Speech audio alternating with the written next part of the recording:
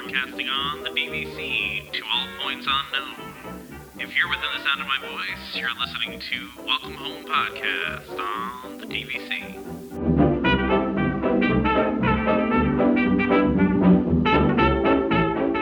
Hello and welcome home. Thank you for joining us on episode 48 of Welcome Home, a Disney Parks and Vacation Club podcast. I'm Tom. I have Trevor here with me. No Damon again this episode, but you know, Damon sends his regards. We were concerned that that people were going to start spreading rumors that Damon has left the show, but he has not. I promise. Yeah, he's Damon's still in between houses at the moment, and where he's staying at the moment. Internet is not ideal for what we're doing here, so unfortunately it makes it difficult for him to get on the podcast. So yeah, we kind of need a strong internet connection to do this, so yeah, it makes it a little hard. Yeah, just for anyone that's worried about it, right? You know, Damon's still around. Exactly. It's just So, but you just got back from your trip, Trevor, and I'm sure there's a lot of stuff that you have to talk about because, I know you were doing a lot of cool stuff on your trip. So I'm just going to let you talk about your trip, and I'll jump in occasionally here. But you please tell us about your trip. Yeah. So, all right. So, I got a whole bunch of thoughts in my head about this because it really, all in all, it was a good trip. Even though the weather was not ideal, a couple of nights it got really cold. Ideal in Celsius. So anyone freaked out about numbers that I'm going to throw out here, this is all in Celsius, not Fahrenheit. So most of the days it was around 17, which is, not super warm, but still, enough that you don't have to wear a jacket. And then it did get down to 4 the one night we were there, which is pretty cold. We weren't expecting it, but we did bring jackets and stuff, so we weren't freezing, thankfully. The stuff that I did on this trip, this was actually it turned out as a very different trip than what I had expected. So we still did a lot of the things that we had planned. Like I had dining reservations planned and we did some of those things, but I guess kind of how the trip panned out overall was a little different than I expected. And a lot of that was to do with, I think I'm finally getting it as far as DVC goes, in that we didn't feel rushed. Oh, so it's the DVC thing of where you don't feel like you need to do everything because you've done everything, and you just kind of feel like you're, you can take it easy. Yeah. So I mean, it was like there was more than one point where we were like, oh, we wanted to go do this, or, we wanted to get on this ride. And then it kind of clicked and we're like, oh, you know what? It's fine. We'll do it next trip. Right. Like we were a lot more willing to sacrifice, doing everything. And because of that, I wasn't completely exhausted by the time I got home.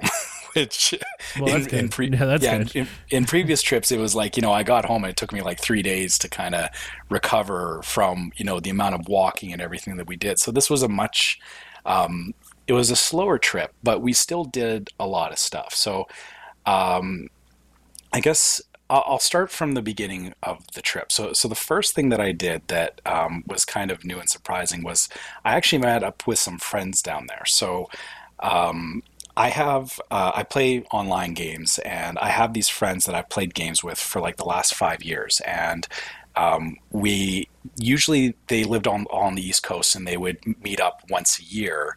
And this year, since they knew I was coming down to Florida, they all arranged to meet up with me in Florida. So we made it into like a group meetup for one day in Magic Kingdom. So the thing about that is, one, I was super excited to meet my friends. We had a great time, and I'm so glad that I did actually get to meet them face to face. But I learned the challenges of, dealing with a large group in a place like the Magic Kingdom. And I realized that, I was very used to when I travel with my wife and my son, there's only 3 of us. It's very easy to move around, move between rides and stuff like that. And when you've got a group of 9, you have to kind of accept the fact that, a bigger group means you're not going to move as fast, and you're not going to, be able to necessarily make your way through the hub in less than 20 minutes because you're trying to keep your group together, right? So that makes it hard for sure. Yeah.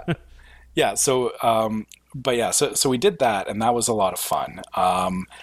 And then we also we did a proper dinner show, which to this point I haven't actually done. Like we've done character dining, but I've never done like a sit down dinner show at Disney World before. And in particular, we did Hoop-Dee-Doo Review, and Wow. I loved it. Nice. Yeah, it was so much fun.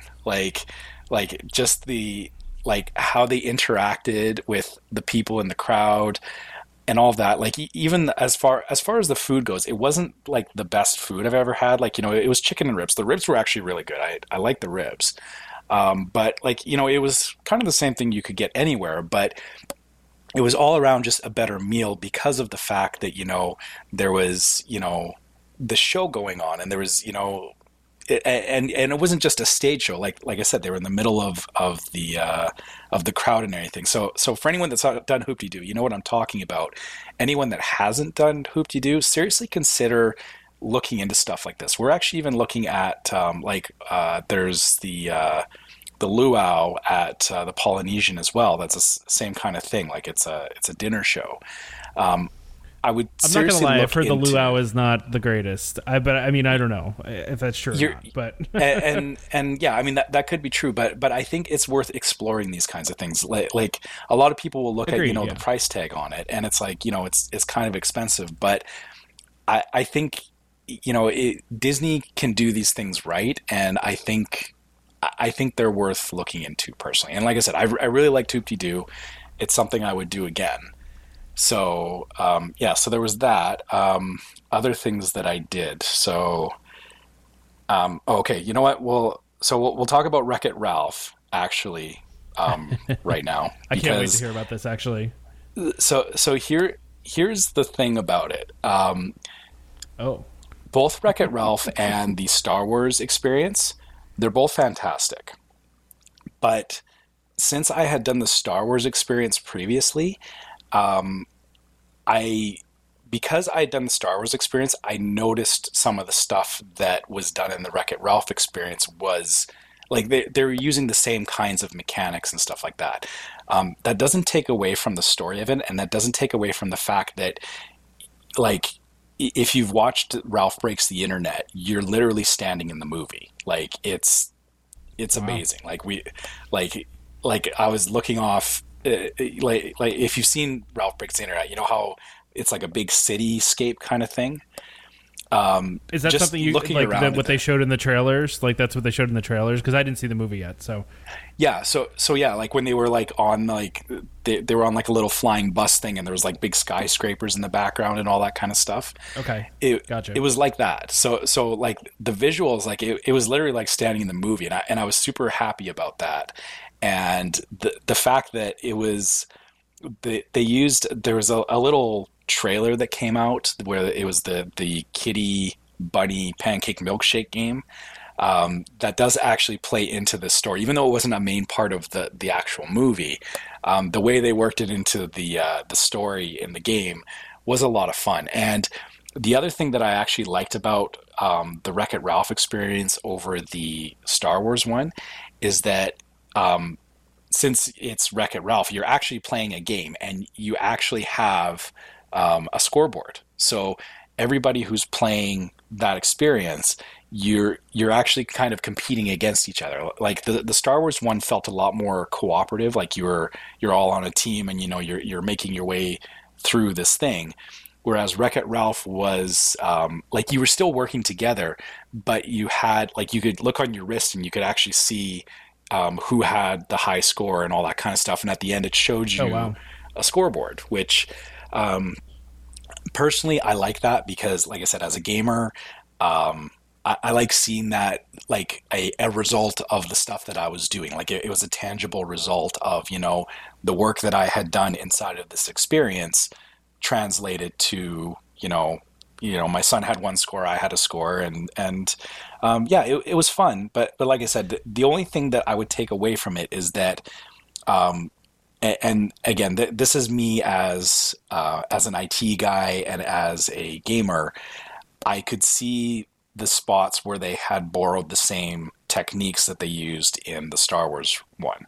So from the standpoint of it being a unique VR experience, it wasn't as unique as you would think it is in the space of these two VR experiences. They're actually they actually play very similar. It is the only way I can describe it without getting too spoilery about it. I think the most important question, Trevor, though, is did you beat your son's score?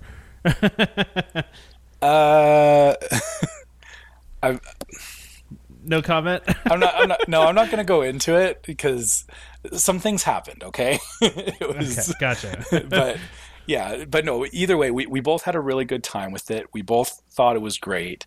But like I said, my only concern with it is, like I said, because of the fact that there was things about it that were copied from the Star Wars one.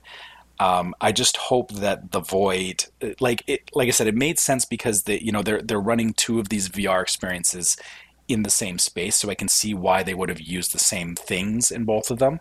But I hope that going forward, that they find new ways to use, like that they split them out so that it is very clearly a very different experience.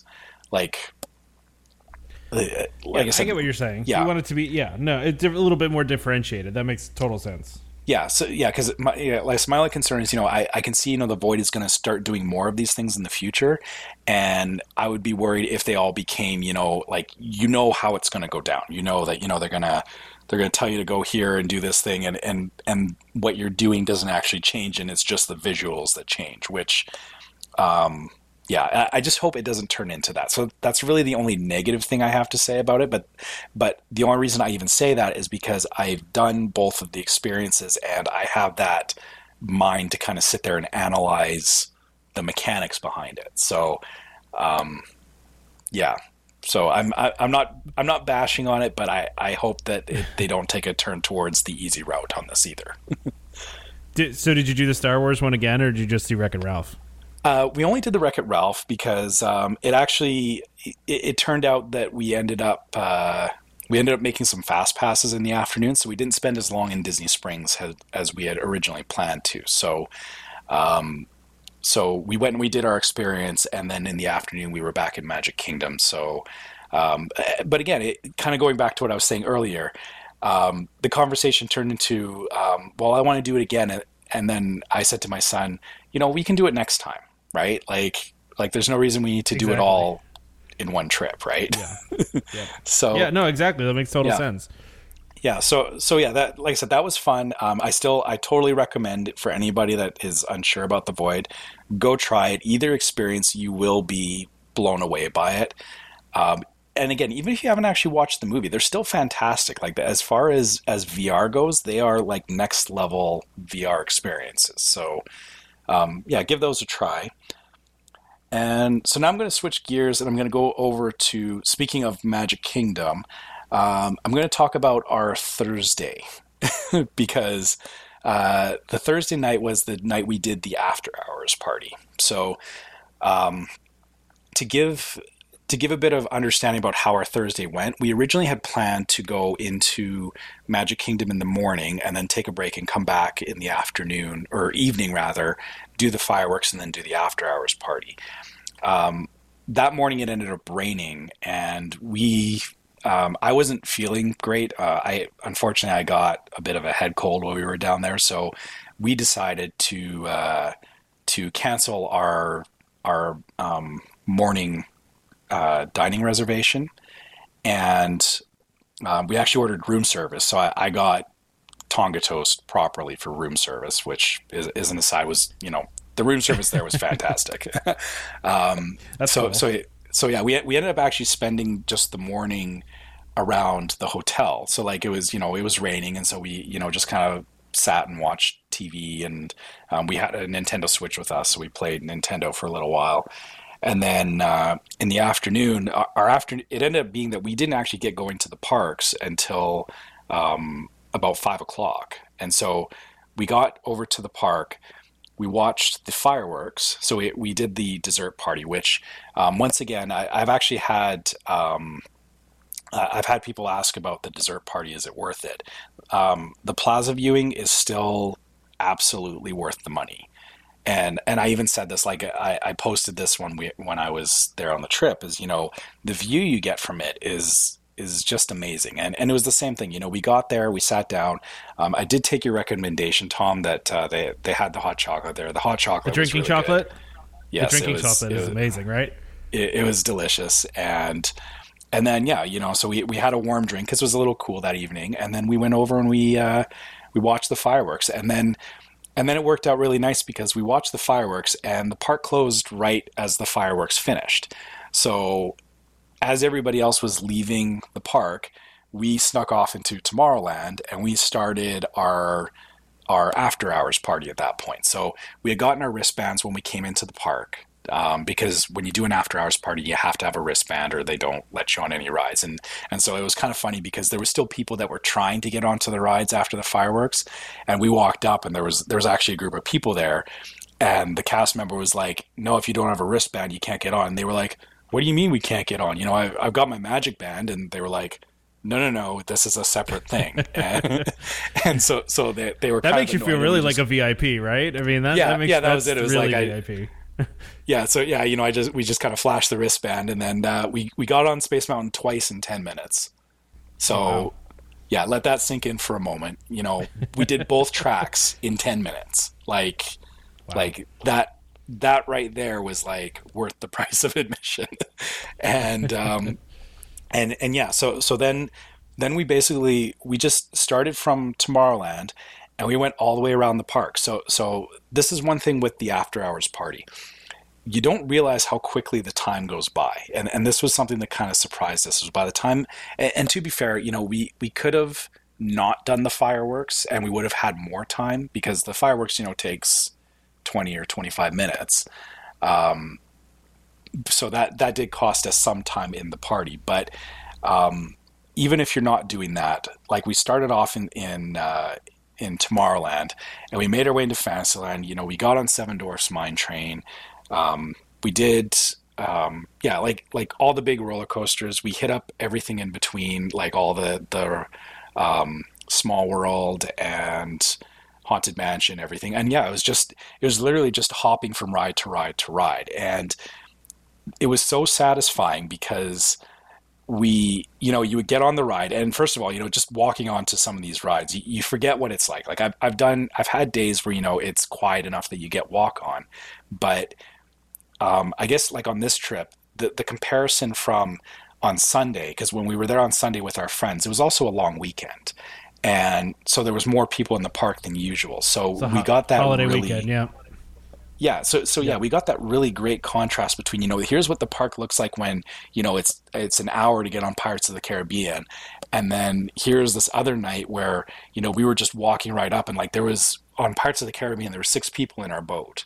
So like it was fantastic. That's pretty cool. Yeah. One thing I got to share. What was the longest you waited for something? Just really quick. So the longest was Seven Dwarfs Mine Train, and that was actually a 20-minute wait. And oh wow, still. Yeah. So but the nice thing about that though is even with the 20-minute wait, one thing I would point out about that is, I've always FastPass Seven Dwarfs Mine Train, so I've never actually gotten to see the standby queue. So going to the after hours party, we actually were able to walk through the standby queue and see all the things like there's the little, there's the glowing gems and the water and the buckets that you spin to get the effects on the ceiling and stuff. It's an amazing queue. It's a really nice queue. Yeah, exactly. But the funny thing is it's never one that I would justify spending 2 hours standing in line to see those things. So again, the advantage of the after hours party is that you do actually have the time to not just get on the rides, but also see some of the queue stuff that they do. That it's designed for the people that are there waiting in line forever, but you get to see it, but not wait in the line for it. That makes total sense. Yeah. So I also wanted to share another thing, or I got a couple more things there. I'm kind of doing a big brain dump of just all the stuff that happened. So, So one thing that really stood out in that party was we went on the Haunted Mansion, And it was the same thing. We got to the stretcher room, and there was us, and there was like 5 other people in the room. And the lady that brought us into the room, she actually she herded us all into the dead center of the room, as per the joke that they say. And she was standing, like we had all formed a circle. Like she had kind of gotten us all to stand in the circle, and she was standing there as part of the circle. And so we were watching the stretching room, and I was kind of mouthing along with it, and I kept looking at her, and she was, looking at everybody around the room. And then the lights went out, and you know how it's like the lights go out and it comes back on like a second later. In the time from when the lights went out, she actually ran to like the opposite corner of the room. So like where we were all used to seeing her, the lights came back on and she was gone. And everyone, like, we had that moment of like, what the heck just happened? And then I kind of turned around and she was standing like the far back corner of the room. And that's something that'll stick with me, right? Like even though I've been on that ride so many times and I still love it, that kind of interaction is not something that you could get outside of a thing like an after hours party or a Moonlight Magic party. So, yeah. So the reason that I'm saying all this is, that's really cool. That's a really cool story to tell. Yeah, exactly. That's why I wanted to say is, for as much as, everybody says, the cost of these things is more expensive. But it's more than just, getting on the rides. There is all those, there's all those cool character interactions and cast member interactions that you wouldn't get them during the day, right? Like it's, having less people there, it does matter. And also like, even things like, the free popcorn and free Mickey bars and everything. Like the cast members just seem like, even though they're there for, it's an after hours party, that they're putting in, a bit of extra time to do this. You can definitely see that they're having fun with it as well. And that they're, the magic's there all the time, but you just are able to see it more when there's not as many people around. So yeah, that sounds really cool. It sounds like it was a really good time. I was going to ask you if there was food involved with it as well. I figured there was for what the cost is for that thing. So yeah, so what it is that none of the big stores are open. It's just the like the small snack carts.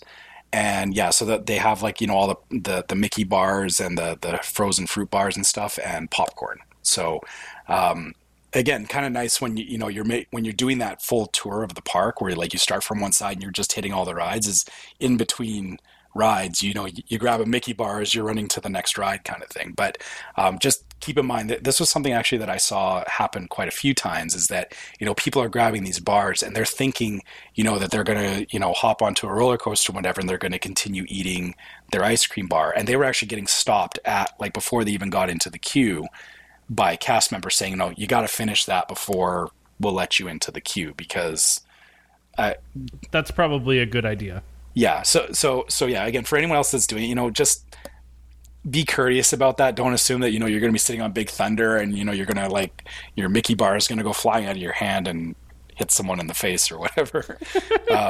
Take the time to finish your food in between the rides and all that. So, and like I said, I say that because I did see that, like, actually quite a lot that night, was that, there was lots of people that, they figured that they were going to have these snacks and go charging onto the rides at the same time. So, I feel like I understand why they don't allow it, but I also feel like it's really inefficient.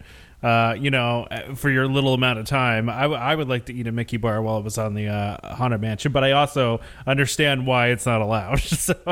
Yeah, the thing is I know myself, and I know you, Tom, and I know our listeners. We all know better, but there's always those people that don't know better, and unfortunately, they have to, play to those people that don't know any better. The rules always exist for those people more than us. Yeah, exactly. So. Yeah, so like I said, the after hours party was fantastic. The fireworks was great again. What else did we do? I'm trying to think if there was. Oh, actually, yeah. So there's Yeah, there is one story that I want to share. It's, speaking of, cast member interactions and all that. So I haven't talked about this stuff in the past because I know we're Disney parks, or like we talk about Disney, all that kind of stuff. This is kind of part of my personal life, but it's also it it kind of speaks to the fact why we go to Disney, I think, or part of why we go to Disney. And so I guess I should start off by saying, right after we got back from our trip last year in May, literally a week later, my father-in-law passed away. And it wasn't an expected thing. It was very shocking for us. And so my wife and I have spent the last better part of the year dealing with the aftermath of that. So, settling an estate and all of that. And so part of this trip was we kind of used part of this trip as some healing for dealing with the loss of a family member. And so we had actually we had some buttons made of with a picture of my father-in-law, and we had taken them with us. Like, we put them onto our bags and taken them with us in the parks. And so at one point, my son and I, we were in Animal Kingdom. We went off to go on Everest expedition, and my wife decided to go and get pictures done with Mickey and Minnie at the Adventurers Outpost. And while she was there, so she was, she stood in line, and then, she got up to the front and she started taking pictures with Mickey and Minnie. And then it started off that Minnie had actually noticed that my wife has a magic band that has a picture of Walt Disney on it. And so Minnie pointed it to my wife, and my wife said, "Yeah, that's one of the important people in my life." And then the photographer asked, well, why is that? And so my wife explained what happened with my father-in-law passing away, and she said to everybody in the room, there was a lot of nights where she wasn't sleeping, and part of her way of dealing with that was we would watch the Mickey Mouse cartoons. So we have a bunch of different cartoons, and so she used those to kind of help her get through this hard time in her life. And so she explained this to Mickey and to Minnie and everything, and they gave her like the biggest hugs ever. They did like so many pictures with her, and the thing is that like she said to them, she said to Mickey and to Minnie, if it wasn't for Walt and if it wasn't for you, you guys don't realize how much you help people and how much you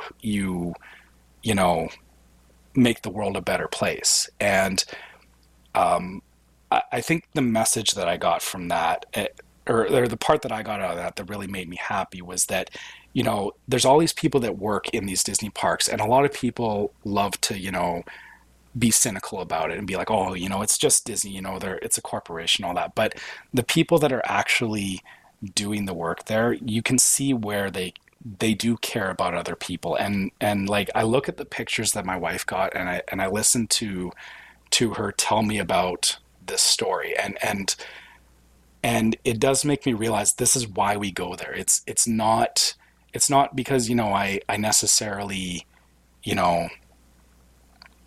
or I shouldn't say it's not that I just care about the cartoons, because it's kind of an all-encompassing thing, right? Like, there's the cast members and the details and just everything about the park. It helps make the world a more positive place. And it really, like I said, it was really highlighted when, something as tragic as losing a family member, having other people that, they don't even know you, but they're taking the time to show you that they care, and to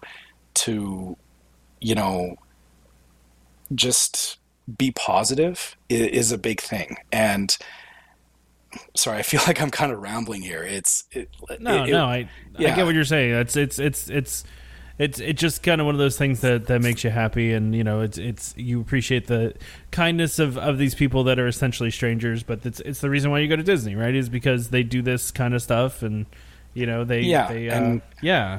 nice, And I mean, like I said, the thing is that that memory, and my wife doing that. She even said, when she went in there, she was not expecting the conversation to go the way it did. And it just, like, the cast member just kind of started asking questions and stuff.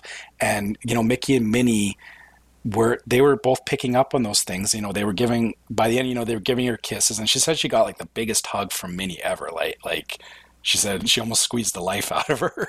And, yeah, but like it again, it's some of those things that, we're going to remember that. We're going to remember, oh yeah, how that feeling was going forward. Right. And that's why we're going to be back there again. So absolutely.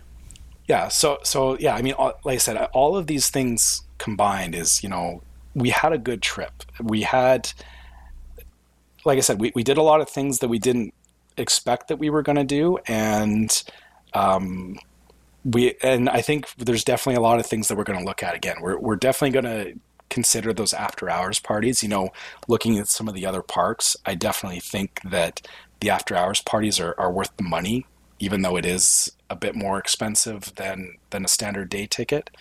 And yeah, I think the other things that I'm going to be looking at too is, we're planning to be back there in November. We're going to look at the Christmas party as well for the same reasons. Like I'm kind of excited to see how the next trip goes.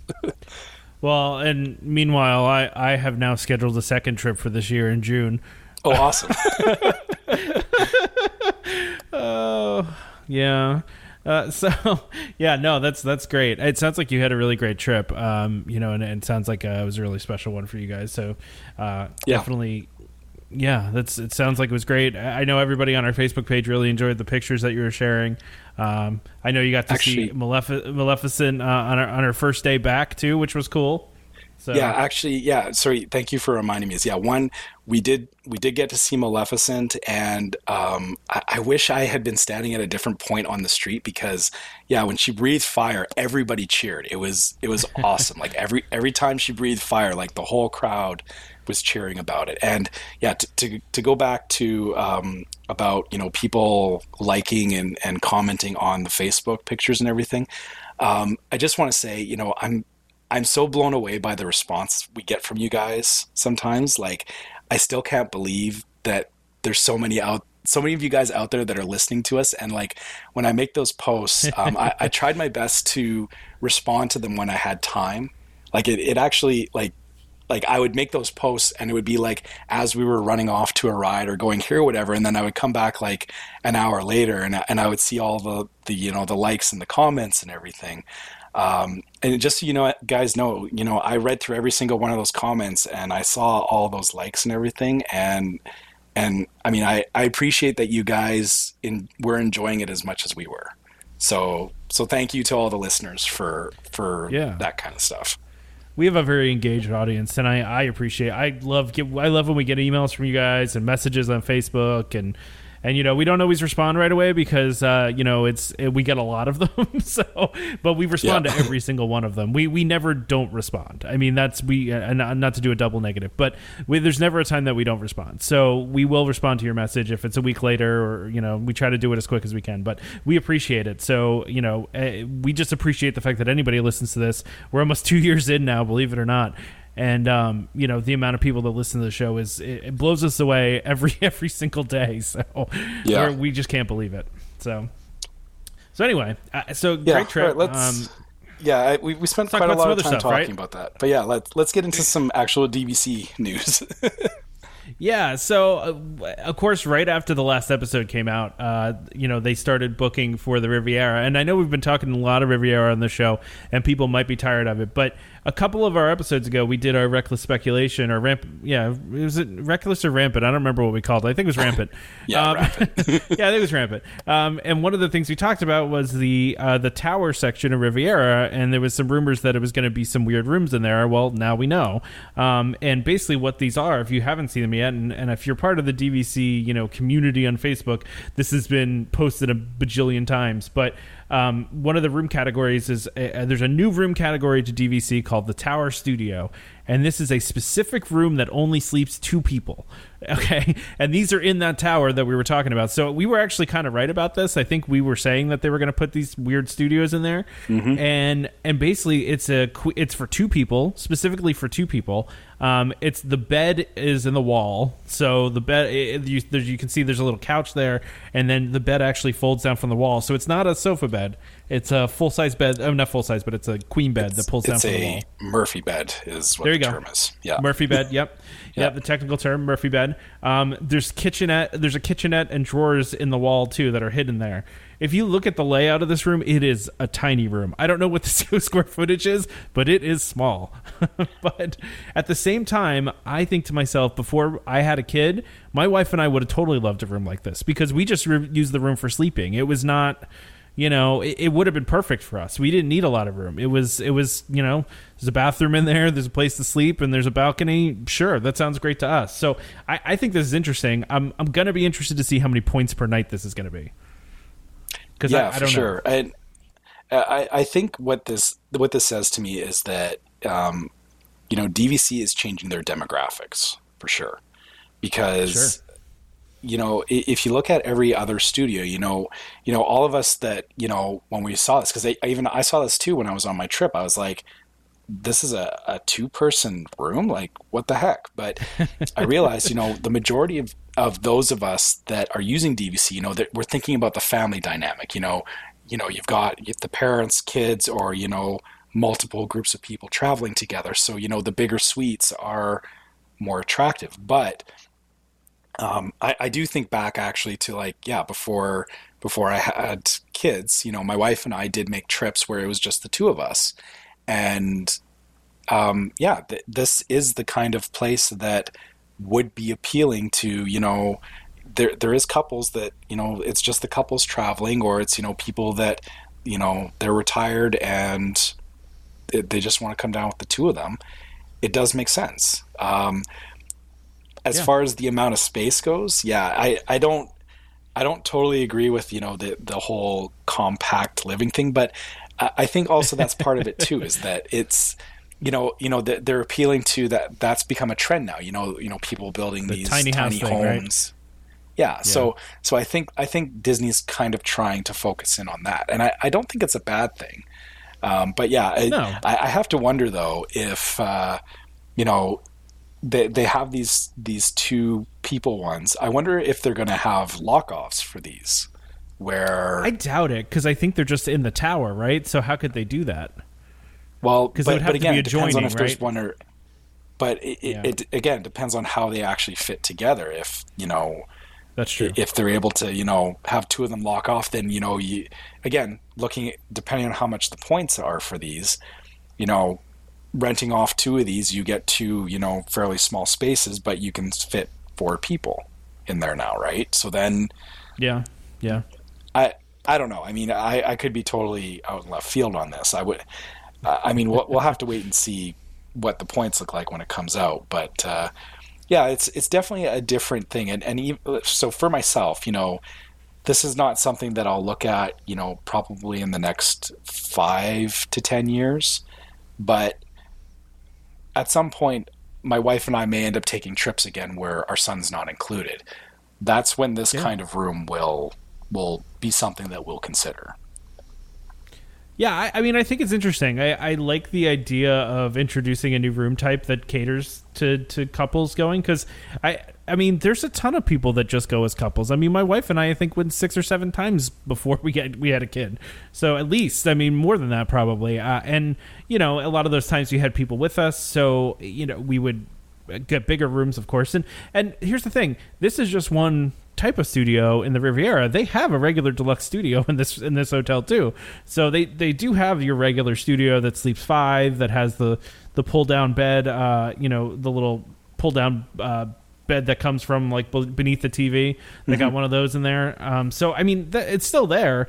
I'll just be interested to see the points. My assumption is it'll be less than a regular. It has to be less than the studio, right? By a couple points, I would think, because it's so small and only sleeps 2. It's got to be a pretty small amount. I'm also thinking there's going to be a fairly small inventory of these. There can't be that many rooms that are in there. Yeah, I think you're right too. There aren't going to be a ton of these, and there's no way that they can. I don't see how they can make this attractive without making them one of the cheapest points rooms on the resort. And it has to be. Also, something else to think about too. I was just realized this as you were talking. For all the people say, why would you want to use this small two-person suite? For all those couples that are wanting to go down, if there is these suites available for these couples, that means that they're not booking the larger studios that are in such high demand. So even though it's not the kind of room that you necessarily want, it's not a bad thing, because it means that other people aren't fighting for the same type of room that you want, because there's another room type that fits what they want to do.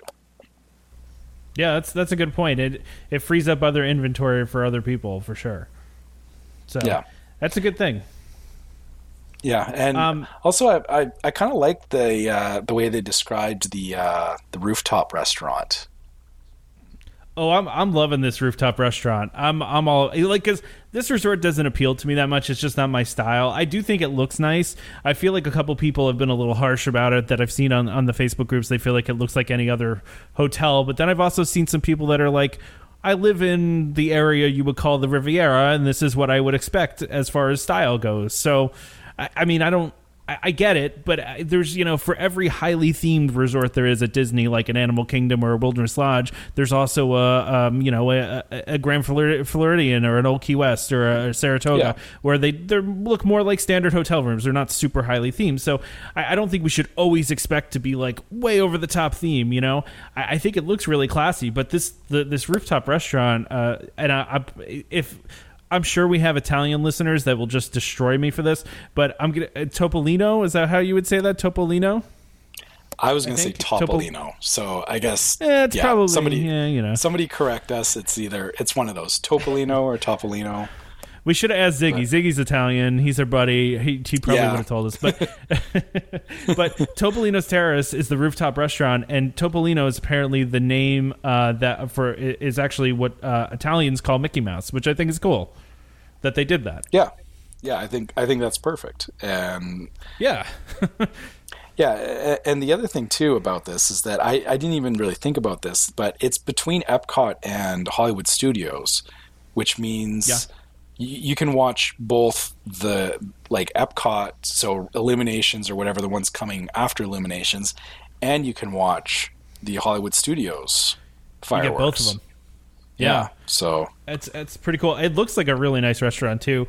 I do think it's interesting. They're saying it's going to be character dining, but I'm wondering if that's maybe just breakfast, because this looks way too fancy to have a dinner with characters. I don't know. I could be wrong, but I could see that. I could see it going down kind of the same way Ohana has. Yeah, that's what I was thinking.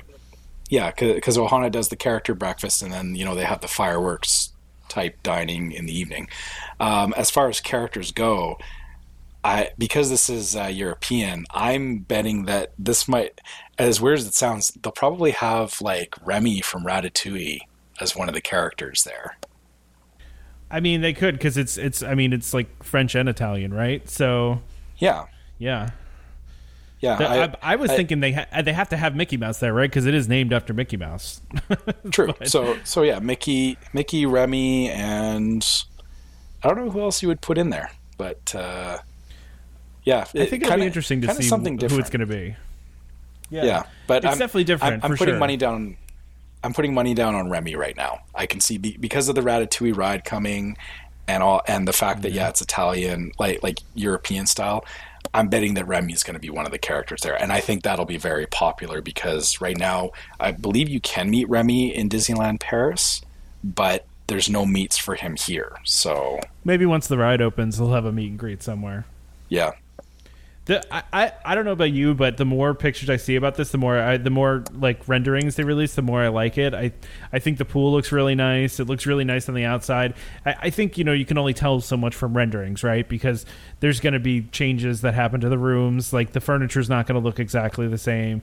It's going to be slightly different, but I think it looks nice. I I wouldn't buy into it just because of the resale restrictions, but and it's also just not kind of my style, but I would definitely stay there, and I 100% will eat at that restaurant. Like, that's gonna happen for sure. So, I mean, because I'm a big fan of rooftop restaurants, and this one with the views that it looks like it has, I mean, it's all windows up on the top floor, and we'll post these renderings to Facebook if you haven't seen them, but really, really nice. So I like it, and I like the idea of the Tower Studio. I think it's cool. So yeah, I'm definitely more willing to explore this as a place that I would stay now that we can see it a little bit better, right? So yeah, I kind of wish we had Damon on, because I know Damon was a while ago was interested. He really was digging this resort and was thinking, and I would like to see, now that we see more, kind of what Damon's thoughts are on it. But we'll eventually, when Damon comes back on again, we'll have to ask him. So yeah, for anything sure. else you want to say about anything else you want to say about that before we move on to the next thing? No, I'm just waiting to see points on it. That's my big thing right now. Yeah. I want to see how much those tower ones are. I'm interested. It's got to be less than 10 points a night, right? It's got to be. I mean, you think so? Maybe. I don't know. Maybe 10. Maybe 10 itself. I mean, because you look at some of the I don't want to say lower end resorts, but if you look at like a Saratoga, I think they're usually like 13 or 12 a night for a regular studio. Yeah, I was going to say, week, because anyway, for a full week, it would work out to like 70 points. Like that's incredibly low. I can't see them going that low on it, but I mean, but I feel like they kind of have to, because it's so small and it only fits two people. But I guess here's the trade-off, though, is that a place like Saratoga is lower points, but it's kind of away from everything else. This is also still pretty central to both Hollywood Studios and Epcot. So prime real estate. Yeah, I can see that skewing the point values a little bit too. Yeah, I think you might be right about that too. And you'll have the Monorail Resort Premium, even though it's not a monorail. You'll have the Skyliner Premium probably tacked onto that too. Yeah, we'll get into the Skyliner in a bit. We'll get into that in a bit. I do. So I wanted to bring up too. So I don't know if you saw this while you're out. So we talked a couple weeks ago, or a couple episodes ago, when we talked to DVC Resale Market. We talked about the 2020 point reallocation. And those of you that don't know, basically DVC had released the point charts for 2020. They had kind of dramatically upped some of the studios, and they had lowered some of the point values for the 2 bedrooms and the grand villas and the cabins and those places. And it seems like after a lot of people complained that they actually backtracked on this. So no one can ever say that Disney/DVC does not listen to your comments, because they do. I truly believe that. I mean, it seems like they completely fixed the Moonlight Magic registration process after the debacles that were happening last year. And for this, they backtracked. They actually went back and said, okay, well, we're going to make the 2020 chart more like 2019. And they said specifically it was in response to customers being upset. So I was amazed. I can't believe they did it.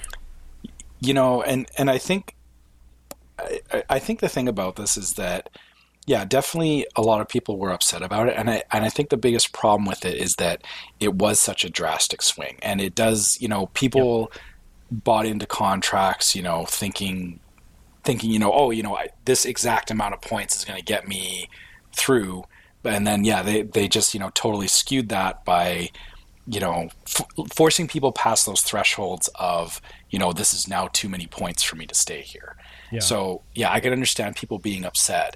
It sounds like from what they said is, they're undoing what they had done. So it's closer to the 2019 point charts, but they're going to go back and analyze it again. So I guess for everybody that's listening to this, keep in mind, again, the rules state that they can adjust point allocation as much as they want. There's nothing illegal about it. Some people were suspicious that, they had up points in some places and they didn't actually take the same amount of points away.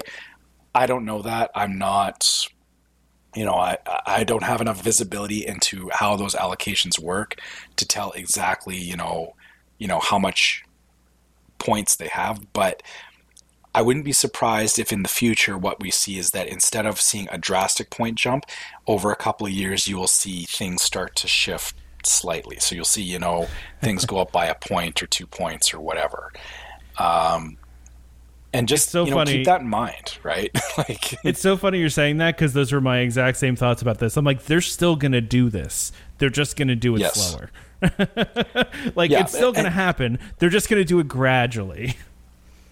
Yeah, and the thing is that, like they said, it's all to do with demand and usage patterns. They're not going to give, if they're giving away, a suite, that, a couple of weeks of the year, it's, the lowest point value of all of them, and you have to, everybody's fighting for this one, and then the rest of the year they're not using up their points. Disney doesn't want that. They want to make sure that people are using up all of the points over the year, because they have to. I mean, that's part of it being DVC and of it being a timeshare. If people aren't using those points, then I believe they actually get some kind of penalties for that, don't they? I have no idea. Yeah, I have no idea. That's a good question. I could be wrong, but I thought there was something about timeshare rules that they, like, as far as availability went, they had to make sure that it was actually being utilized. But even at that, even if it's not breaking any rules, it's still not in their best interest to not have people staying there, right? If everybody's focused on, one part of the year, and then they've got another part of the year where like half the resort is empty, that means, all those people are not spending money there. So either way, they lose at the end of the day, right? Their goal here is they want to try and make sure there's people in there all year round. As much as we don't want to hear that as the customer, we don't want to hear that the place is full all year round.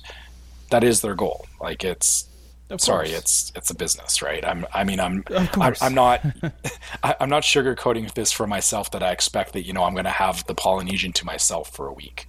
I mean, oh my gosh, that would be amazing, but it's not going to happen. Well, it's not going to happen. Yeah, and that's the thing. Yeah. This is not on its face a bad change, because the idea is pushing people out of studios that can go out of studios and into some larger rooms, like a 1-bedroom or a 2-bedroom, and that frees up more studios. And everybody's always complaining about the lack of studios. Like, that's the number one complaint you always hear from DVC members: not enough studios. Studios are always booked. Studios are hard to get. So this is a basic economic thing. You raise the price of it, it should lower the demand, and that's the idea, right? So on the face, it's not a bad thing, but I understand why people got upset, because it was drastic and it looked a lot worse. It looked bad. So I get why people were upset about it, and because it seemed like Disney was like raising prices somehow, which in a way they are, but at the same time, it's how DVC works. It's you sign this in your contract. They have a responsibility really to all of us as the owners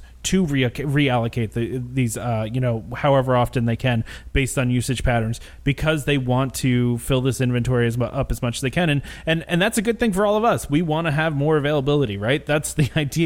And so if there's a whole bunch of 2 bedrooms and 3 bedrooms sitting empty, that is not good for us, and it's not good for DVC. So I think that's the idea. And also I'll make one other point on that as well, and people may not like to hear this, but this kind of stuff does affect your resale value as well. And so first of all, I'm not planning on selling my DVC contracts anytime soon, but in the event that I did decide to sell, if the point allocation is such that, it's not desirable, it's a lot harder to convince people to buy into it, and it's a lot harder to sell it for the dollar value that you want to get your money out of it. So yeah, are you still waiting on your right of first refusal, by the way? I am, actually. So it's I'm really hoping that it comes through soon. I will let you guys know when it does. Don't worry. I will let everybody know when it comes through. But so far we actually sorted all that out before we went on our trip, and so it's just the waiting game right now. So yeah, which is the worst, right? Yeah, but yeah. So like I said, for everyone that's saying Disney is just trying to squeeze more out of us, is, well, yeah. I mean, when they're a company, of course they want our money, but they're trying to do it in such a way that they get the most amount of people in there, right? So yep. Yeah, makes sense to me. It's reality, right? I don't kid myself that Disney's still a company at the end of the day. Exactly. So I think it's good they walked it back, but like I said, like you said, I think they're still going to do it. They're just going to do it slower, and it's going to it's not going to feel as bad when they do it slower. So, I should say this for anybody that's new to DVC or that or that's thinking about DVC that's listening to this podcast. Don't buy points based on exact numbers that you see for renting a room. So like if you say, I'm going to stay here for 4 days and it's going to cost me 75 points to stay for these 4 days, and all I'm going to buy is 75 points, don't do that to yourself. No, bad idea. You want to make sure you actually buy more points than what, like a little bit more, not like a ton more points, but give that buffer to yourself, because it's a twofold thing. Is one, you can make sure that when these shifts happen, you have enough points to accommodate for it. So it's not you're not having to buy extra points or rent points from someone else. Secondly, if you have more points than you actually need, you can keep carrying those points over every year. So it's not that, you take the same points from like 2019 and you carry 5 points 5 years. What it is what it means is that, if you carried over 5 points to the next year, that next year you're using less of your points for the next year because you've used up the 5 from the previous year. Eventually it gets to a point where you actually have you end up with a bunch of extra points. And that means either you can look at booking, a nicer room than you initially planned for, so like one of the bigger ones, or if it gets to a point where you've got a bunch of extra points that you're not going to use, you can rent them out, and then that helps pay for your dues. So yeah, exactly. Yeah, so something to think about is anybody that if you're listening to this and you're hearing about all these changes and you're going do I buy the 100 points even though it's not quite enough, is maybe you actually want to buy 110 points, because then you have enough for what you want to do, and then that little bit of extra does translate into either helping pay your dues or helping get you a better I shouldn't say better, but a different room, because all the rooms are good at DVC. There's really nowhere bad to stay, but it gives you the option to do the bigger ones that you wouldn't have necessarily considered before. And of course, buy what you can afford. Yeah, that too. I mean, yeah, don't go and break the bank doing all this either. I mean, you also have to look at your own finances, but don't. The reason that so many people were upset about this point allocation is that I know there was a lot of people that they bought very precise amounts of points based on what the point charts were like 4 years ago or something like that. So don't make that mistake. Well, and you heard from DVC Resale Market, those guys were former guides, and they told us that they're trained to tell them to tell customers not to do that, not to buy based on what there is now. So not to say that there are some guides that probably don't do that. There probably are guides that don't do that, but they are trained to tell you not to buy the amount of points like for what the point charts are right now. Yeah, and we were told that ourselves, but yeah, like I said, that's not always reiterated, and sometimes too is when people are looking to buy these things. I know for us, it took us a long time. Like it took us over a month because we had to make sure that we were out of the honeymoon phase, because the danger too is it's not just a matter of the guy selling it. They can tell you this stuff, but a lot of people are so worked up in the hype of it that they don't actually listen to what's being said. That's exactly right. Yeah. You get it's a compulsive buy for so many people. So you just get caught up in it. You get excited about it. Your brain doesn't start, doesn't work for a couple minutes and then you make poor decisions. So Yeah, exactly. So Not that buying's a poor decision. I'm just saying sometimes it is for some people that don't understand how it all works. Well, it's that impulse, right? It's getting yourself out of doing that impulse buy. So Exactly. I guess I'm kind of putting that out there as a public service announcement after all this stuff with the points thing is, look into it, but, think about what you actually want to do before you buy, and also account for the fact that these things can shift, and they will shift in the future because, like Tom and I are saying, this is going to change. Be prepared for it. Exactly. Be prepared that it's going to change because usage patterns are going to change too. So, I mean, they could, studios could go down at some point too. Who knows? I mean, things can change all the time. So, exactly. But I want to know what you think about this $12,000 tour. Let's explain this thing. Yeah. Okay. So yeah. All right. We're off of DVC now, and we're on to. So there was a new VIP tour that was released called the World of Dreams tour. And I guess the big selling point of this is that you actually get to tour the Cinderella suite in the castle, which... if you can't stay there, I don't want to tour. I want to stay there. I don't care about touring. Yeah. That's the thing. I don't know. Maybe that's just me. Yeah. So yeah, the description is the tour costs $12,000 for up to 6 guests and is 12 hours long. So that's $1,000 an hour. Well, break it down by person though too. I mean, but no, okay. Divide that by 6. So each person's paying about $100 and something an hour. No, yeah, I guess if you got 6, it's close to 200. Yeah, and something like that. So in 1 hour.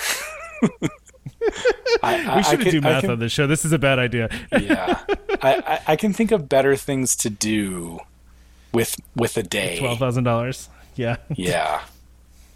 But what I find interesting about this is, it is. It's a DVC contract, but I'm like reading the benefits of this, and it seems like you basically just have like carte blanche to do whatever you want. Like it's basically okay. I can cut any line. I can go any backstage. All your meals are included. You don't have to have reservations, so you can just show up to any restaurant you want. Like that's kind of cool, but I don't know. Is it worth $12,000? I don't know. It seems like a lot of money for that. Okay, so here's one way to think about this, I guess. So I did the after hours event. If you had 12 hours and you were going to hit, the 4 parks, so 3 hours in each park, which is about the same as an after hours event, but you were going to do them all in one day. That's what this would be. Is you do all the rides. You're stopping for meals, wherever you want to go. And then, you get the tour in there too, which is a bit of a bonus, but yeah, it's still kind of a hard one to swallow. Yeah. Yeah. I mean, there's no way, like, I think about it's like, 12 hours, bang out 4 parks, hit every single ride in there in 12 hours. I would be exhausted. Like, that's not how I would want to use a tour like this. Well, and if I spent that kind of money too, like I'm the type of person that I really want to get my money's worth, which is why my next trip with my daughter is going to be hard because we're going to be taking breaks during the day for nap time and stuff like that. And I'm like the open to close guy because I want to squeeze every dollar out of what I paid, So for me, if we were doing this for 12 hours, they'd be like, we're not stopping to eat. What are you talking about? We're going. We're going to get on Big Thunder 12 times. It's kind of crazy. I mean, we've said many times in the show, we don't care about stuff like this. Like, if someone's willing to pay this, then more power to them. Like, it's not going to affect lines. It's not, 6 people is not going to ruin everyone's day if they cut you in line. No, definitely not. It's not going to ruin your day. So, yeah, I mean, this is definitely, like they said, it's a VIP tour, right? If you have the money to do this, all the more power to you. But, I mean, yeah, I can think of better ways to spend 12 hours than $12,000. Yeah, I'd spend the $12,000 on a new DVC contract. So yeah, exactly. All right. Well, I just thought that was interesting. It's kind of funny, and I think it's funny. Some of the Disney news sites were presenting it as like you could stay in the Cinderella Dream Suite. And you know what? Honestly, I think if Disney ever allowed people to pay for that suite, it would cost a lot more than $12,000. Just saying. Agreed. Yeah. Oh. Yeah. So I just remembered something as we were talking about that. So sorry, this was just a quick aside. When I was at the after hours party, we got on Space Mountain and we heard two of the cast members talking because it was like right at the beginning of the event. And they said that at one of the previous events, there was a guy that showed up there and his only goal was to ride Space Mountain. And in the span of 3 hours, he rode it something like 65 times. What? Yeah. That's crazy. Because he just kept walking back on, right? There was nobody there, so he did it over and over and over again. That's amazing. So I mean, if you want to spend 12 hours riding Space Mountain, I'm not gonna lie. My favorite ride in Magic Kingdom, besides the People Mover, which is, I know that sounds weird, but the People Mover just has a weird special place in my heart, is Big Thunder Mountain. When the one time I did, when you do extra magic hours, when they used to have, and I think they still occasionally do have until 2 a.m. at Magic Kingdom. And one of my friends that was with us, we went on Big Thunder, I don't know, 4 or 5 times. I would probably just do that all night. I love that ride, especially at night. It's a blast at night. Oh, yeah. So, yeah. So I just would keep doing that. And I mean, we were with some other, all the other crowds that were there were like going crazy and cheering, and it was a lot of fun. So I don't know. That's probably what I would do, but that's pretty funny that guy did that. That's amazing.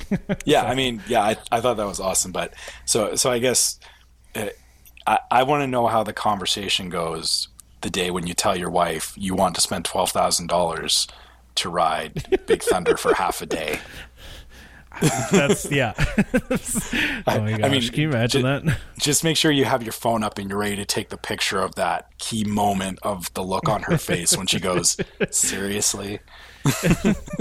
I guess if you have $12,000 to waste on something like that, maybe it's not waste, but to use on something like that, I don't know. I maybe your wife wouldn't look at you that way. Yeah, well, I would still get the look. My wife would be like, why? Yeah, why? Why? Yeah. So while you were there, they were started testing the Skyliner. I know you posted a video of that, but they I don't know if you saw this on Disney Parks blog, but they put out a video actually, like a behind the scenes. Yeah, which I'm super psyched about this. I know not everybody is, but I know you and I are pretty psyched for it. The thing I thought that was interesting is when they originally announced this, they only announced like a couple characters that were going to be on these, and then they in this video they announced all the characters that are going to be on these different gondolas. So we're talking like originally it was like Mickey Mouse, Minnie Mouse, Pluto, Chip and Dale. Now they're doing Beauty and the Beast, Frozen, Lilo and Stitch, Moana, Peter Pan, Princess and the Frog, Ralph Breaks the Internet, Snow White and Seven Dwarfs, Zootopia, Coco, Goofy, Pete, Horace, Clarabelle Cow, Finding Dory, Haunted Mansion, Monsters Inc., Pirates of the Caribbean, Ratatouille, and Star Wars. So basically everything they own is going to be on these things. And out of everything you listed there, the one that surprises me the most is Horace Horsecollar and Clarabelle Cow. Really? Yeah, because a lot of kids don't know that one, maybe? Yeah, they're not really very prominent right now. Like, I mean, my kid knows who they are and all that, but you don't see them on a lot of merch right now. So it is kind of surprising. And I'm actually curious how they're going to update them. Because... Oh, yeah, true. Because they've done the same for all the other characters, right? Like, they've got the new Mickey Mouse and all that. I wonder if Horace and Clarabelle are going to get some of that treatment. That will be interesting to see if they do that. Yeah. I just thought it was interesting. They all of a sudden were like, "Oh, we have all this IP. Why don't we put them on? Put everything on these things." Well, that's good because that says that there's going to be a lot of gondolas, right? Oh yeah, there's a ton of gondolas. Yeah, it's a crazy amount of gondolas. And I just saw a video today of them doing even more testing. I saw they've got some gondolas out on the line, not the final ones. They have some test ones out on the line, and they're slowly moving them through. So I was saying to Trevor that I'm going to get a gondola expert on this show. We're going to interview a gondola expert just because there are so many people online that are so negative about this thing. And I need everyone to understand how great this is going to be. So I'm going to get a gondola expert on this show. Yeah, honestly, I don't think. I know we keep saying this. I don't think it'll be as bad as everyone thinks it is. They talk about it's a little metal box and how hot it's going to be. I don't know. I mean, I've ridden high speed gondolas before, and like in the middle of July, like in hot seasons, and yeah, it's so fast. I don't think you'll have time to notice, even if it is warm in there. Like it'll be, no different than.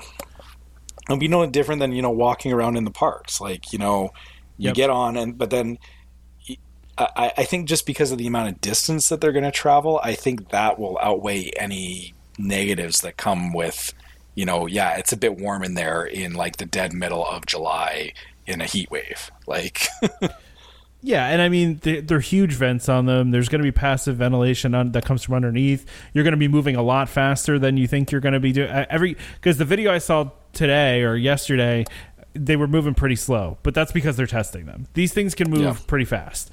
And it's a pretty short trip. And I mean, you're going to get a nice breeze. You're 30 feet off the ground or whatever, however tall, so you're not going to be getting that heat that's coming off the asphalt. It's going to be better than people think it's going to be.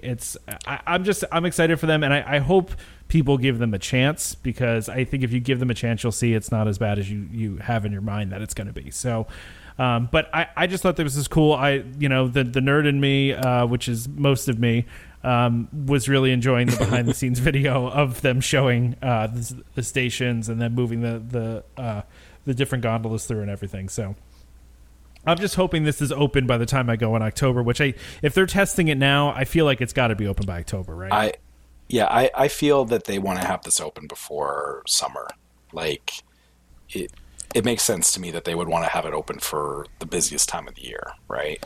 Well, I think the only thing holding them back at this point is a lot of the stations are not done yet, so they're still doing a lot of work to the stations, and I don't think they have all the gondola cars yet either. I think they just started getting them. So, and they said fall, but I don't know. I just don't see how, based on the progress they made, I feel like that's going to open early. Yeah, I think the thing about it is they can, it may be that it's running at a limited capacity to begin with.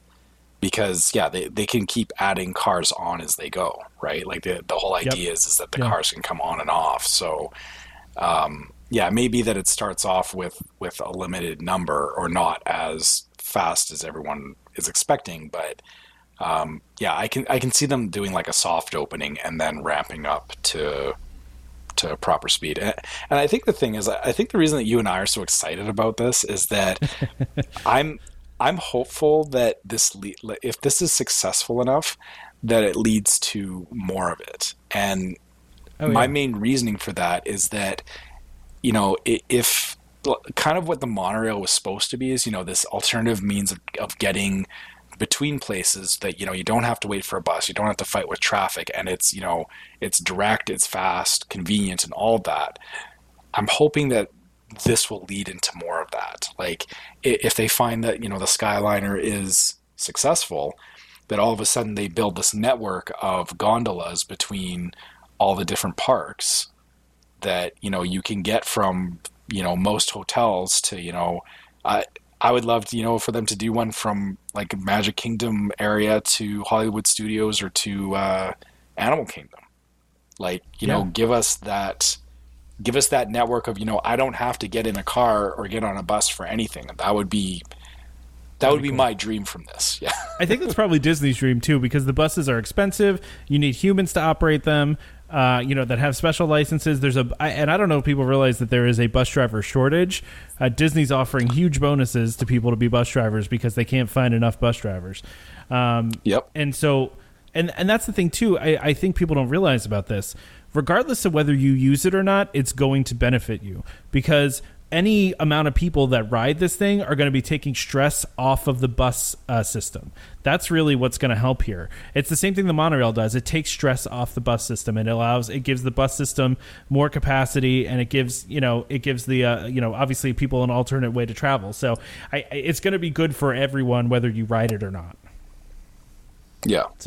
So yeah, let's remain positive about it. And I just, like I said, I'm also too, a lot of people are dismissing it before they even know what it is. So yeah, I think I just really want to see how it actually pans out. And, and I'll say this too, if we're wrong, I'll be more than happy to say, sure, fine. They didn't think it out. They didn't, they didn't account for all the variables, and they're going to see the pain of it. But I do hope that this is successful. So I just don't think that Disney would spend millions, probably. I mean, I don't know how much they spent on this, but I mean, tens of millions, $100 million on something that guests aren't going to use. I think that's the big thing for me, is I really think that they did think this through quite detailed, and I don't think the air issue is going to be as bad as some people think. It's funny to me that nobody ever complains about it just walking around or on the People Mover or on the old the old Skyway. No one complained about it then that thing didn't have air conditioning. I think everybody just assumes that you're like completely closed in on this thing and there's just no airflow coming through whatsoever. But the truth is, there will be a lot of air coming through, so it's not going to be nearly as bad as people think. And I'm excited for people to see that and try it out and really get a good idea what it's going to be like. So I think we've kind of we made this point about the gondolas so many times. I think everyone knows. Yeah, I know. Knows our stance. They know where we stand on this one. Yeah, exactly. So did you see this next part here? I thought this was kind of interesting. So I didn't see this until you put it on the list for today. This I kind of knew that like Disney was starting to get into the customized stuff, but I didn't think it was going to be quite to this level, and I'm actually kind of happy about it. Yeah, so those that don't know, ShopDisney is now offering customizable official Disney shirts. So, if you've ever gone to a Disney park, you see tons of people with customized shirts on, but they're all kind of bootleg. They're from some site, and really you're not supposed to be using copyrighted images. Etsy custom ones or whatever, yeah. I always wondered why they didn't go after this market before. Like, I always felt like this was a blind spot for them, and I'm glad they finally did this.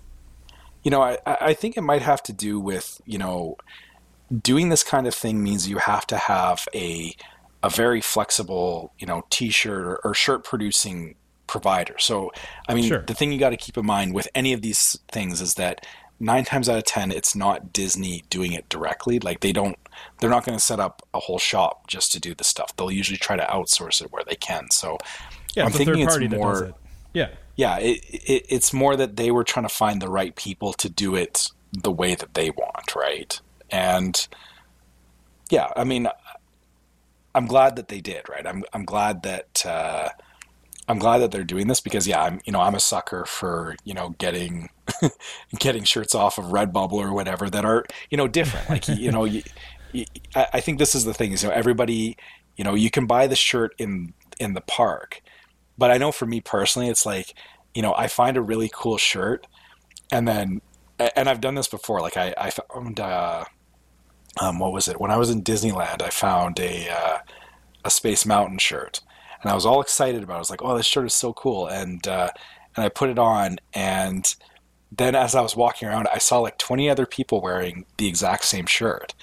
And part of you is, you're excited about it, like, because it's like, yeah, that person, they like the same thing I do. But then there's also the part of seeing 20 people all dressed the same. It's like it kind of takes away from that uniqueness, right? It takes away from like it's not just my shirt because it's not as cool. Yeah. So it's having one something specific to the theme that you like, but also having it be unique, which they can do here. That's what people want, and that's what I've always wanted, is that I don't want to necessarily buy the one off the shelf. I want the one that I can put my name on it, or I can put something, like I can redesign it so that it doesn't look like anybody else's, and that I can say this is my shirt or this is my style when I'm walking through the park. So yeah, I think this is great. Yeah, I'm planning on doing customized shirts for my October trip, and I've talked about this before on here that my sister was fairly anti-Disney until she took a recent Disney trip, and then immediately when it was over, texted me, "So when's our next trip?" So, Yep. yeah, and so I've been texting her like the most audacious Disney shirts because she won't wear ears even. She's not feeling like the shirts. So I'm gonna make some shirts that she has to wear. So I'm gonna try to find the most ridiculous Disney thing that she needs to wear. So this is a service I may be using before the year is out here. So Yeah, they got like I think the Mickey Mouse Club one is kind of cool. Like it looks like the Mickey Mouse some really Club cool gear emblem with, yeah. You got some options for sure.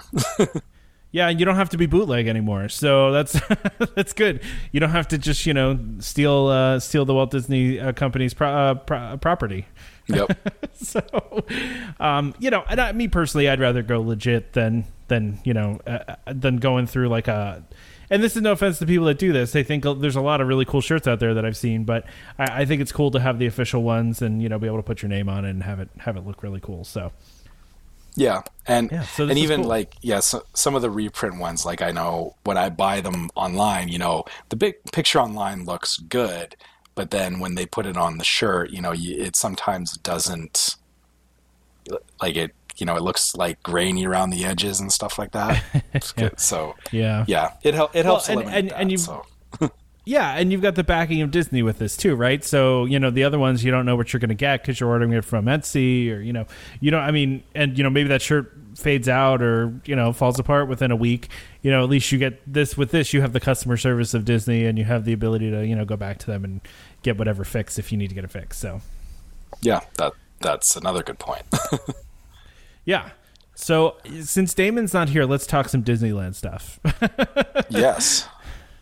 Yeah, I'd be interested to see what you Stardust. think. Yeah, Project Stardust. This is kind of cool. I think. I don't know. Do you want to go over this one, Trevor? Yeah, for sure. So right now, Sleeping Beauty Castle is undergoing some refurbishment, which I know I've seen. People were upset about it because they want to get pictures, but there's scrim up all around Sleeping Beauty's castle. So part of the reason they were doing this was to prepare for the opening of Galaxy's Edge. In addition to that, there's a number of other enhancements that they're going to do around the Disneyland Resort. So let's see if it says here. Enhancements range from overall beautification of the theme park to maximizing guest comfort and access. So I know one of the things that they highlighted is that there's going to be more seating in places. So you're not forced to be on your feet nearly as much. I agree with this. I don't think there's enough benches around the parks. They're also going to be redoing the curbs on Main Street. So right now the curbs are very sharp, and I've witnessed it myself. People aren't paying attention, and they don't step up onto the curb, or they don't realize that there's a step down off the curb, and so they trip and they take kick a the header curb and fall. Yeah. So yeah, they're going to do that. They've already replaced the horse-drawn streetcar track. Fantasyland has had the guest queues reconfigured for the Matterhorn bobsleds, Small World, and Dumbo. I've seen some videos of this. So the Matterhorn, for anyone that hasn't been to Disneyland, the old queues were they were built in the 1960s, and they were narrow. It was so crazy difficult to get people in there, and the actual amount of space that the funny thing is that before they did this redesign, they had a bunch of little switchbacks right in front where the cars are, and then past that they actually had to install just a chain, and it went all the way around the Matterhorn to where the lagoon for Nemo's Undersea Adventure, it wrapped all the way around the mountain to the backside towards Tomorrowland. The equivalent of that in Disney World is if you were in line for Seven Dwarfs Mine Train, if the line for that wrapped all the way around to where the teacups are. It was ridiculous, and which it does sometimes, by the way. I've seen it like that in the morning. Yeah, but the thing is that they expanded out the queue space so that there's actually more space to have people in that queue area, and they made it look like it actually makes sense now, because I think when all of those areas were designed, it was in the 60s, and they didn't think that there was going to be 20,000 people in that space. So yeah, I think that's great. Also, in addition to that, so again, going back to all the things that they're doing, so they're moving the locations of planters, they're moving vending carts to make additional walking space and more efficient stroller areas. And so basically, like, Disneyland is a lot more compact than Disney World, and honestly, even I kind of hope that they do this same kind of thing at Disney World at some point, because there are some spots where, like, they're don't get me wrong, they're really good at managing stroller parking and whatnot, but there's still a few places where it's just ridiculous. Like, it's just crazy bottlenecks, right? So the one I can think of the most is right in front of Peter Pan and Small World, right there. Yes. They always have a cast member there directing people to stay to the right or to the left. Or I guess it's always to the right. So, but yeah, exactly. So I'm glad that they're thinking about this stuff in Disneyland, because that tells me, they're doing it there obviously as part of a larger project. I hope that means that'll translate into, they'll learn some lessons from this. They'll learn how to better, utilize the space, and Disney World does it well enough, but I hope that all the little improvements and everything do make their way to Disney World as well. So I think this is a great project. I think the fact that, everyone who says, Disney is just, they're just building new places to get more money and everything, is that, this project is a good example of, they do still care about making sure that the place, is appealing and it makes sense, and it's not, just a sardine can that they're cramming people into. So that it's functional. Yes. That people can actually go through. Yeah. And they are doing upgrades to the castle this time too, because apparently there was some damage done to it at that last anniversary when they did some cool stuff to the roof of the castle. But I guess when they did the cool stuff that they did, it also damaged the castle. So they're redoing the roof of the castle. Yeah, too. So I did not realize that, because I did see the 60th anniversary decorations, and yeah, they were fantastic. Yep. I didn't realize that they had any negative effects. And I guess, that's one thing with the with Sleeping Beauty's castle, is that all the spires and everything, those are all real gold. So I guess if they scratched any of that up, then that's not good. That's what I had read, and I don't know if that's true or not, but from what I've read, that's part of it too, is they're fixing the roof for sure. That they've filed permits for that, and that's why they have all this, why it's all covered up now. But there was damage done during the Diamond Celebration, and so that now they have to fix that damage a couple of years later here. So so which stinks, but I'm glad they're fixing it. So yeah, all in all, it's good that it's positive. Actually, sorry, I actually want to move on to this rumor right now too, if we can do that. I was just because this is the last thing we have, and we're only calling this a rumor because Disney hasn't announced it, but I've seen several publications put this out there. So I not just one. I've seen a couple different publications put it out. So I'm feeling pretty confident that it's true. But let's call it a rumor until Disney officially announces it, or whether they do or not, or whether we just notice it. Do you want to talk about it, Trevor? Yeah. So me too. So. Yeah, what it is that now when you've made FastPass reservations, if you have a room reservation with Disney and you cancel that room reservation, they will also cancel your FastPass reservations. Thank goodness. So I had no idea this was a loophole, by the way, that people were exploiting. Well, here's the thing is I didn't think about it until I read this, but it totally makes sense. So what people were doing is they would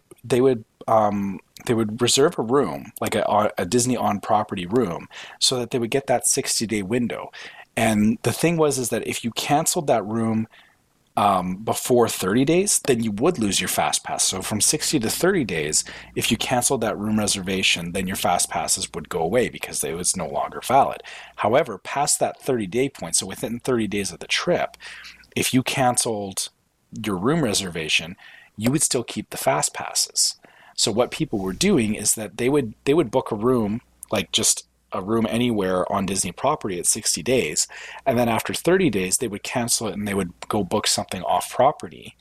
And so then they would still get the 60-day booking window, which the awful thing about that is that, they're taking up fast passes for those of us that are staying on site. Like, they're also taking up room inventory too that people could have been booking too, which is Yeah, that's the other thing too, is, they cancel that trip at 30 days and, there's a chance that somebody else will book that room at 30 days, but still, it means that, again, it just makes it that much harder for the rest of us because they never intended to use that room in the first place. So, again, people that are looking to book those rooms further out, they're not able to get them. So, yeah, this is a great change. I had no idea that this was a loophole though. And maybe I'm just not in on the FastPass loopholes because I want to follow the rules of things and not do shady stuff. But I had no idea that this was a thing until I read this. Yeah, my wife said the same thing. I was like, it makes sense. Like when I thought about it, I'm like, that is one way you could, game the system. And then my wife was like, but you're not that kind of person, so you wouldn't have thought of that. And I'm like, yeah, exactly. That's true. Exactly. Yeah. Like I would rather, work within the limits of the system. And I mean, obviously, there's ways that you can, work it to your benefit, but this is, very clearly, they're doing this stuff with the intent of, they don't want to give Disney their money at the end of the day, but they want to get the fast passes, which, I don't think that's very nice.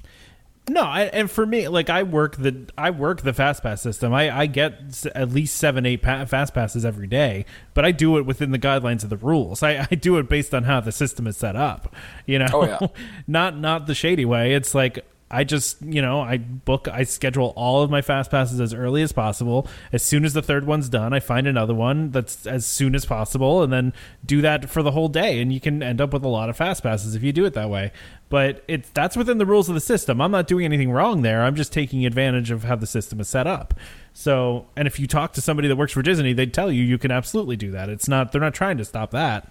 But yeah, and I think don't know, this is a good thing change. Also, yeah, this plays into like for anyone that's saying, well, working the FastPass system, you're kind of doing the same thing.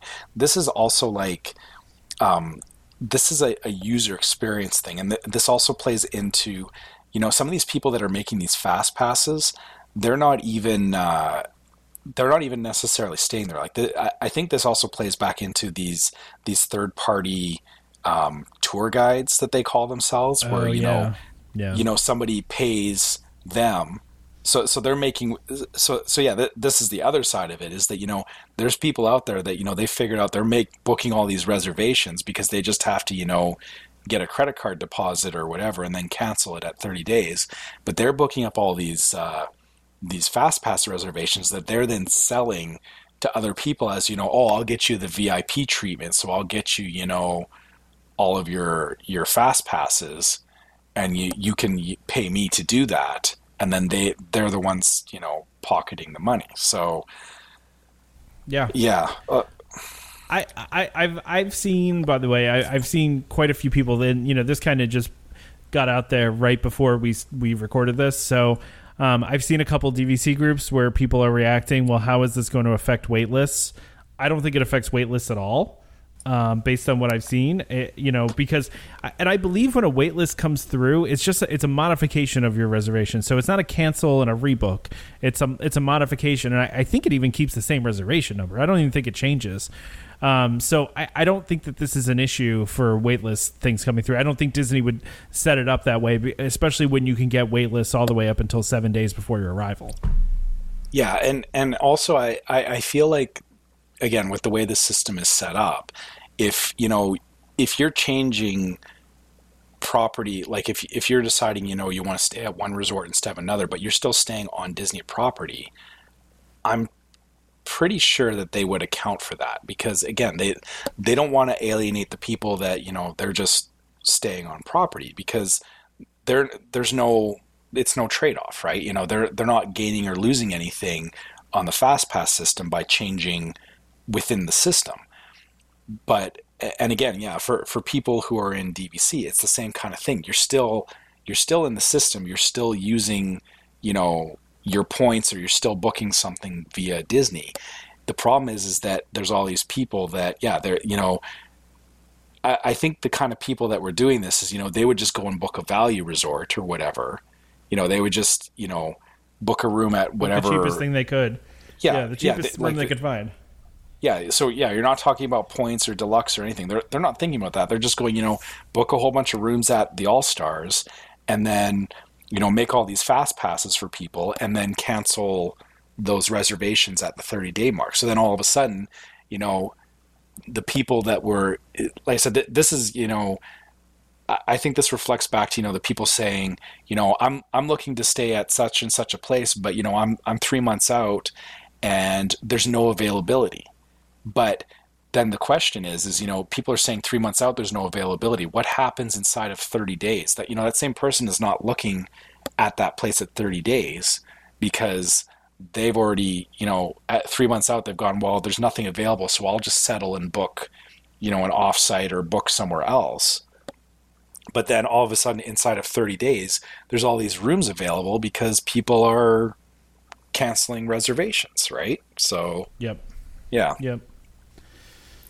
Well, I think it's a good change. I'm glad they're doing this. They've been really trying hard to close a lot of loopholes with fast passes and everything else, and I think it's a good thing. So yeah, and again, like I said, that comes down to this all revolves around user experience, right? Exactly.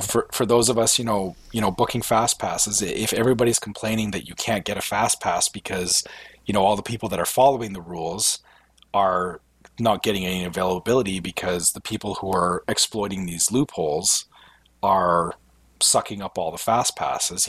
Disney doesn't want that. So if you're somebody who's listening to this and you were making use of this loophole, I try not to be rude, but sorry, I don't feel bad for you.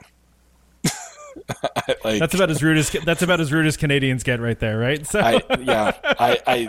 I try not to be like that, but I don't really have any sympathy for people that try and play these angles because I don't feel there's any need for it. It's a lot of really underhanded stuff that just makes it bad for everybody, right? Like it makes it a bad experience all around. So don't do that. It's always the people that abuse the system that make things worse for the people that don't, right? Yeah. That's all this. There's so many things that end up happening. Like, I mean, just talking about the system they used to have for folks with disabilities, right? That system was working fine, but then people started abusing it. And then as soon as people started abusing it, Disney had to restrict it. And that stinks. Like, it shouldn't be that way because those folks should be able to get on those rides, when they can. And so it's this kind of stuff that drives you nuts because it's like, you're just making this worse for everybody else. You're making everything more restrictive and, making everything more difficult. So yeah, I think we've talked quite a lot today, Trevor. You have something else to say? Sorry, I was going to say one last thing on that is, the other thing to think about is, if people keep trying to find these angles enough, Disney may eventually hit a point where they just say, no, this is a paid service now. Just to, That's what happens, right? Yeah. So I mean, that's what happened. That's what happened with the box fee. It used to be people would just ship food to the resorts all the time, and it was fine. And then so many people did it that it was like, okay, well now we got to charge $5 for it because it's becoming an actual problem. You know what I mean? It's stuff like that, and not that anybody was doing anything wrong by doing that. I've done it, but it's like you said, it's when those things really start happening. Sometimes they make it a paid service, and they have to change things. So. Yeah, hopefully it doesn't go that way with fast passes, but I hope not too. I can't see them charging for fast passes, but who knows? Things can change. So let's wrap this thing up. We've talked for a while today. I think we're good here. So you want to wrap us up here? Okay. So once again, feedback on stuff that we talked about. Just questions. Fire us an email. Let us know what you guys are doing Disney related. You can contact us at welcomehomepodcast@gmail.com. So yeah, we love getting those emails. We like we said earlier, we try our best to respond to you guys as quickly as possible. But yeah, keep them coming.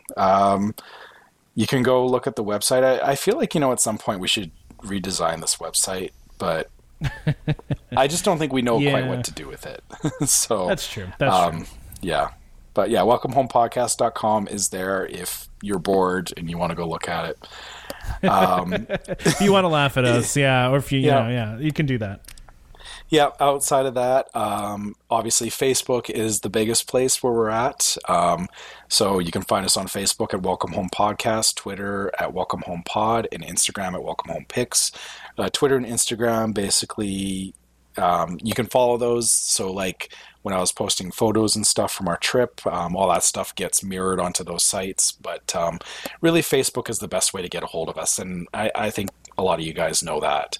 And yeah, we love seeing the likes, when we post pictures and stuff, I do find it funny that, I posted a picture of the lamp that I bought, and I know all you guys appreciate it. And that's why I did it is, anybody else outside of this group, if I said, I posted a picture of a lamp on Facebook and, I got a bunch of likes for it, would think I'm crazy, but I'm glad that you guys like it. I'm glad that, you guys respond to it. So, giving us those likes, comments, follow it, share it, all that kind of stuff. We love seeing that because we love seeing that you guys are enjoying it as much as we are. So keep that stuff coming on Facebook. Also, if you've happened to find this via iTunes or Google Play or whatever for listening to podcasts, write us a quick review. We do like seeing those reviews as well. The reviews, again, they help with the visibility because it gets it more, the algorithms on those platforms, more reviews means that it's more popular is the way that they think of it. So please do. Yeah, please give us a review. And of course, also don't forget to subscribe to Welcome Home Podcast so you can be reminded every time we release a new episode. It pops right up on your phone, maybe auto download. We'd love that. You can find our podcast on Apple Podcasts, Google Play Music, Google Podcasts, TuneIn, Stitcher, Spotify, just about any place you can find a podcast. You can find us. You can just search for Welcome Home and we should pop right up. Just a reminder to our listeners, Welcome Home Podcast is for entertainment only. We are not employed by the Walt Disney Company, and as such, any and all opinions we express on this show, I can't talk. We've been talking for too long. Trevor, it's been a long show. I'm starting to get tongue-tied. So any and all opinions we express on the show are our own. So if you have any questions about anything we talked about today, contact a DVC representative, contact a Disney cast member to get more information about things we talked about today. Join us next time for more Disney Parks discussion. Of course, more DVC talk. We hope to see you all real soon. This is Skipper Albert AWOL, the voice of the jungle, signing off from Welcome Home Podcast on the DVC. We do a huddle when we hit a chair. How she can cuddle is no